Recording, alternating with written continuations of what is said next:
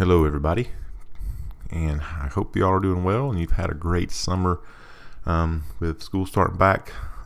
Hope your kids and your family are getting back into a normal routine. I'm going to try to get back into a normal routine here with my podcasting and hopefully give you some more practical, real-life, psychological, spiritual advice and counsel about what to do in your relationships, what to do in your life,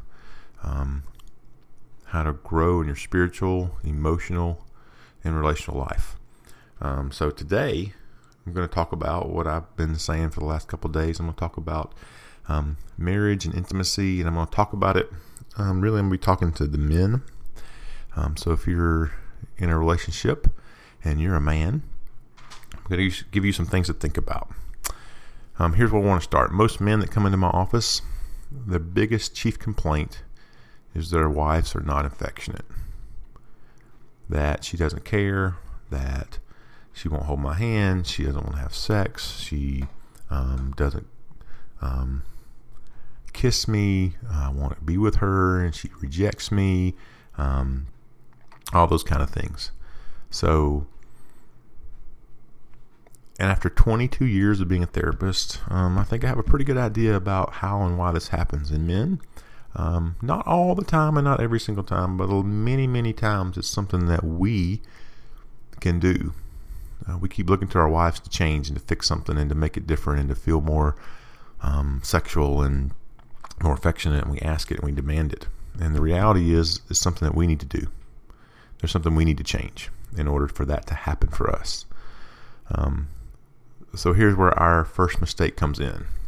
We have been taught all our lives, most of us men, that our job is to grow up, get a job, become the provider of the family, meaning we pay the bills. We make sure the mortgage is paid and the car payments are paid and everybody has gas in their car and everybody gets to eat and everybody has clothes and everybody can buy the things they need and even the things they want. That we make sure everybody goes on vacation and we make sure all these things happen. And we think that when we've done all that, we've done our job. That after our work, we can sit back, we can relax, we don't have to worry about much. We've done our job. That our wives and our kids, that our wives are mainly responsible for taking care of home. I know that's not all men. And our wives are mainly responsible for the parenting responsibilities. So that when we get home, we watch TV, we kick our feet up, we may help with the kids a little bit around dinner or homework, but that's kind of the end of our responsibilities. And we look at our wives and we feel like we've done our job. And what we want, which is not wrong to want this, we want significance and we want to feel valued. We want to feel respected and appreciated, significant and valued. Now, how do we usually feel significant, appreciated, valued? Through sex. Most men feel that way because they can be touched, they will be loved, their wives want to be with them, their wives want to hold their hands, their wife want to be affectionate, their wives want to kiss them. And this is how a man knows, most men, or feels confident about, that I'm significant and I'm valued.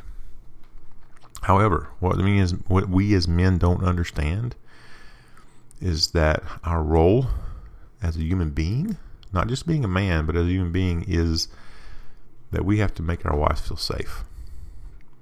Yes, part of that is providing for the family and making sure things are paid for, making sure things are done that way.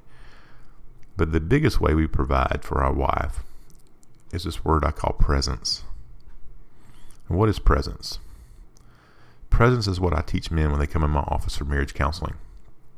Presence is really about stopping and listening to your partner. Stopping and hearing what they really have to say. And as corny and as silly as this may sound, stopping, listening to what they have to say, and repeating it back. Saying, oh, hey, so you feel really angry. Hey, you've had a bad day. Hey, that's been really awful. Man, that person really made you mad, huh? Man, the kids are really getting on your nerves. It's really being able to listen and make somebody feel safe. Because what has happened in 22 years of being a therapist is it's never not happened this way. It even happened yesterday twice this way. That I sit and I have a man who complains about not getting affection and love and care and sex, and I explain presence, hey, you got to stop and you got to listen. You've got to set aside everything that is important to you, your anger, your frustration, your feelings of defensiveness that, hey, I'm not getting what I want, and here I am, and I've done this and this and this and this, and why don't you want to be affectionate?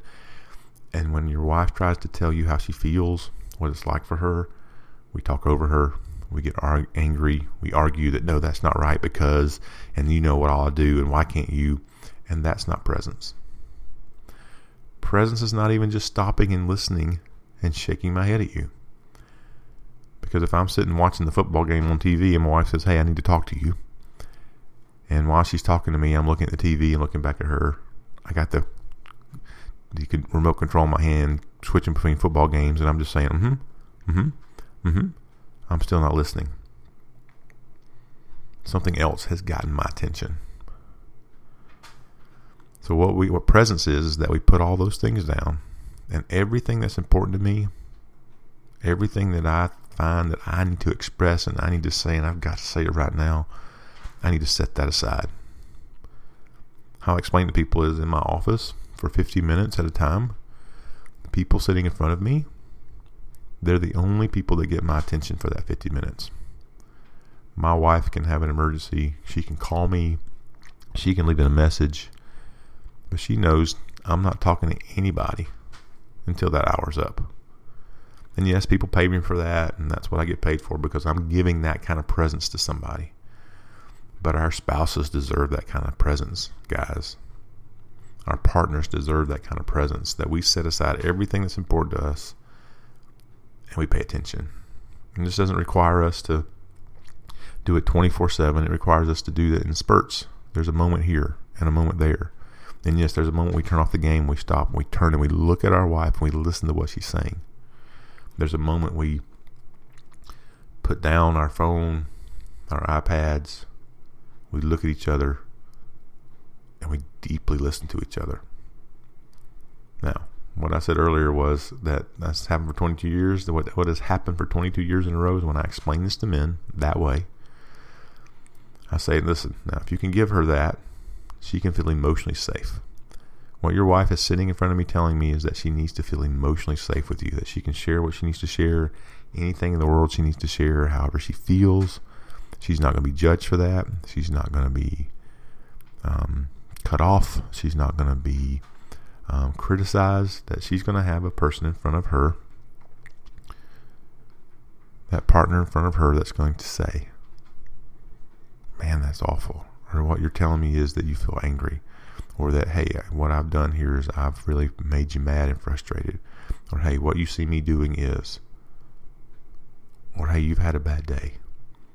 That she's got to feel emotionally safe with you.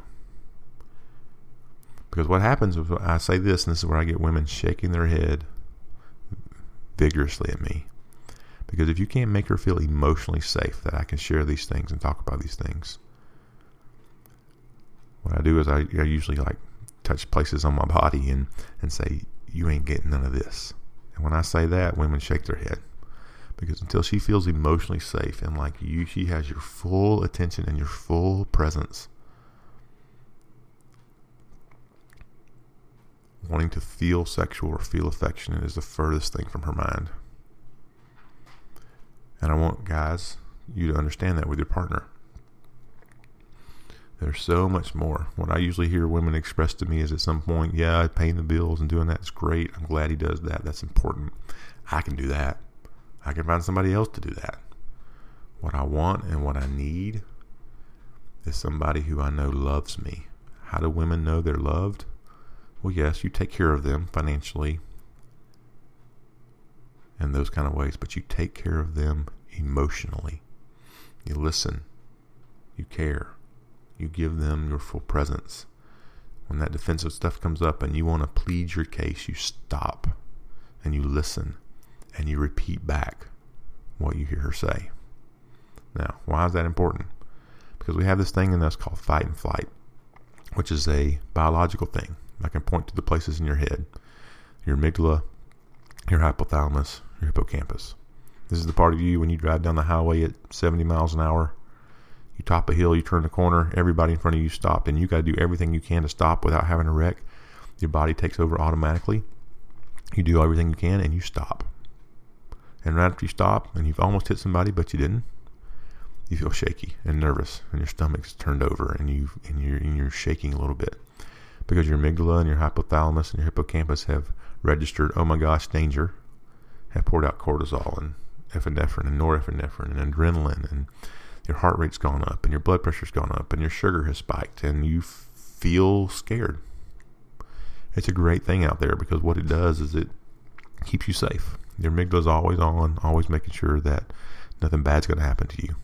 We call it the fight and flight response.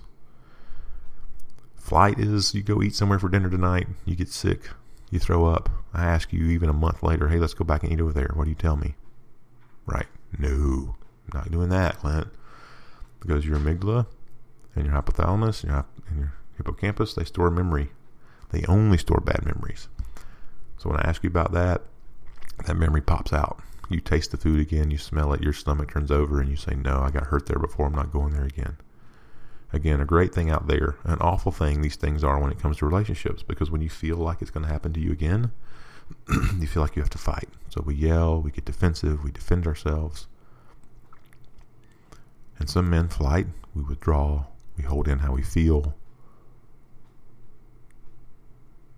We don't talk about it. We withdraw through drinking. We withdraw through games or TV, sleep, work. And we don't need to do that. It's also what I call a psychological reflex.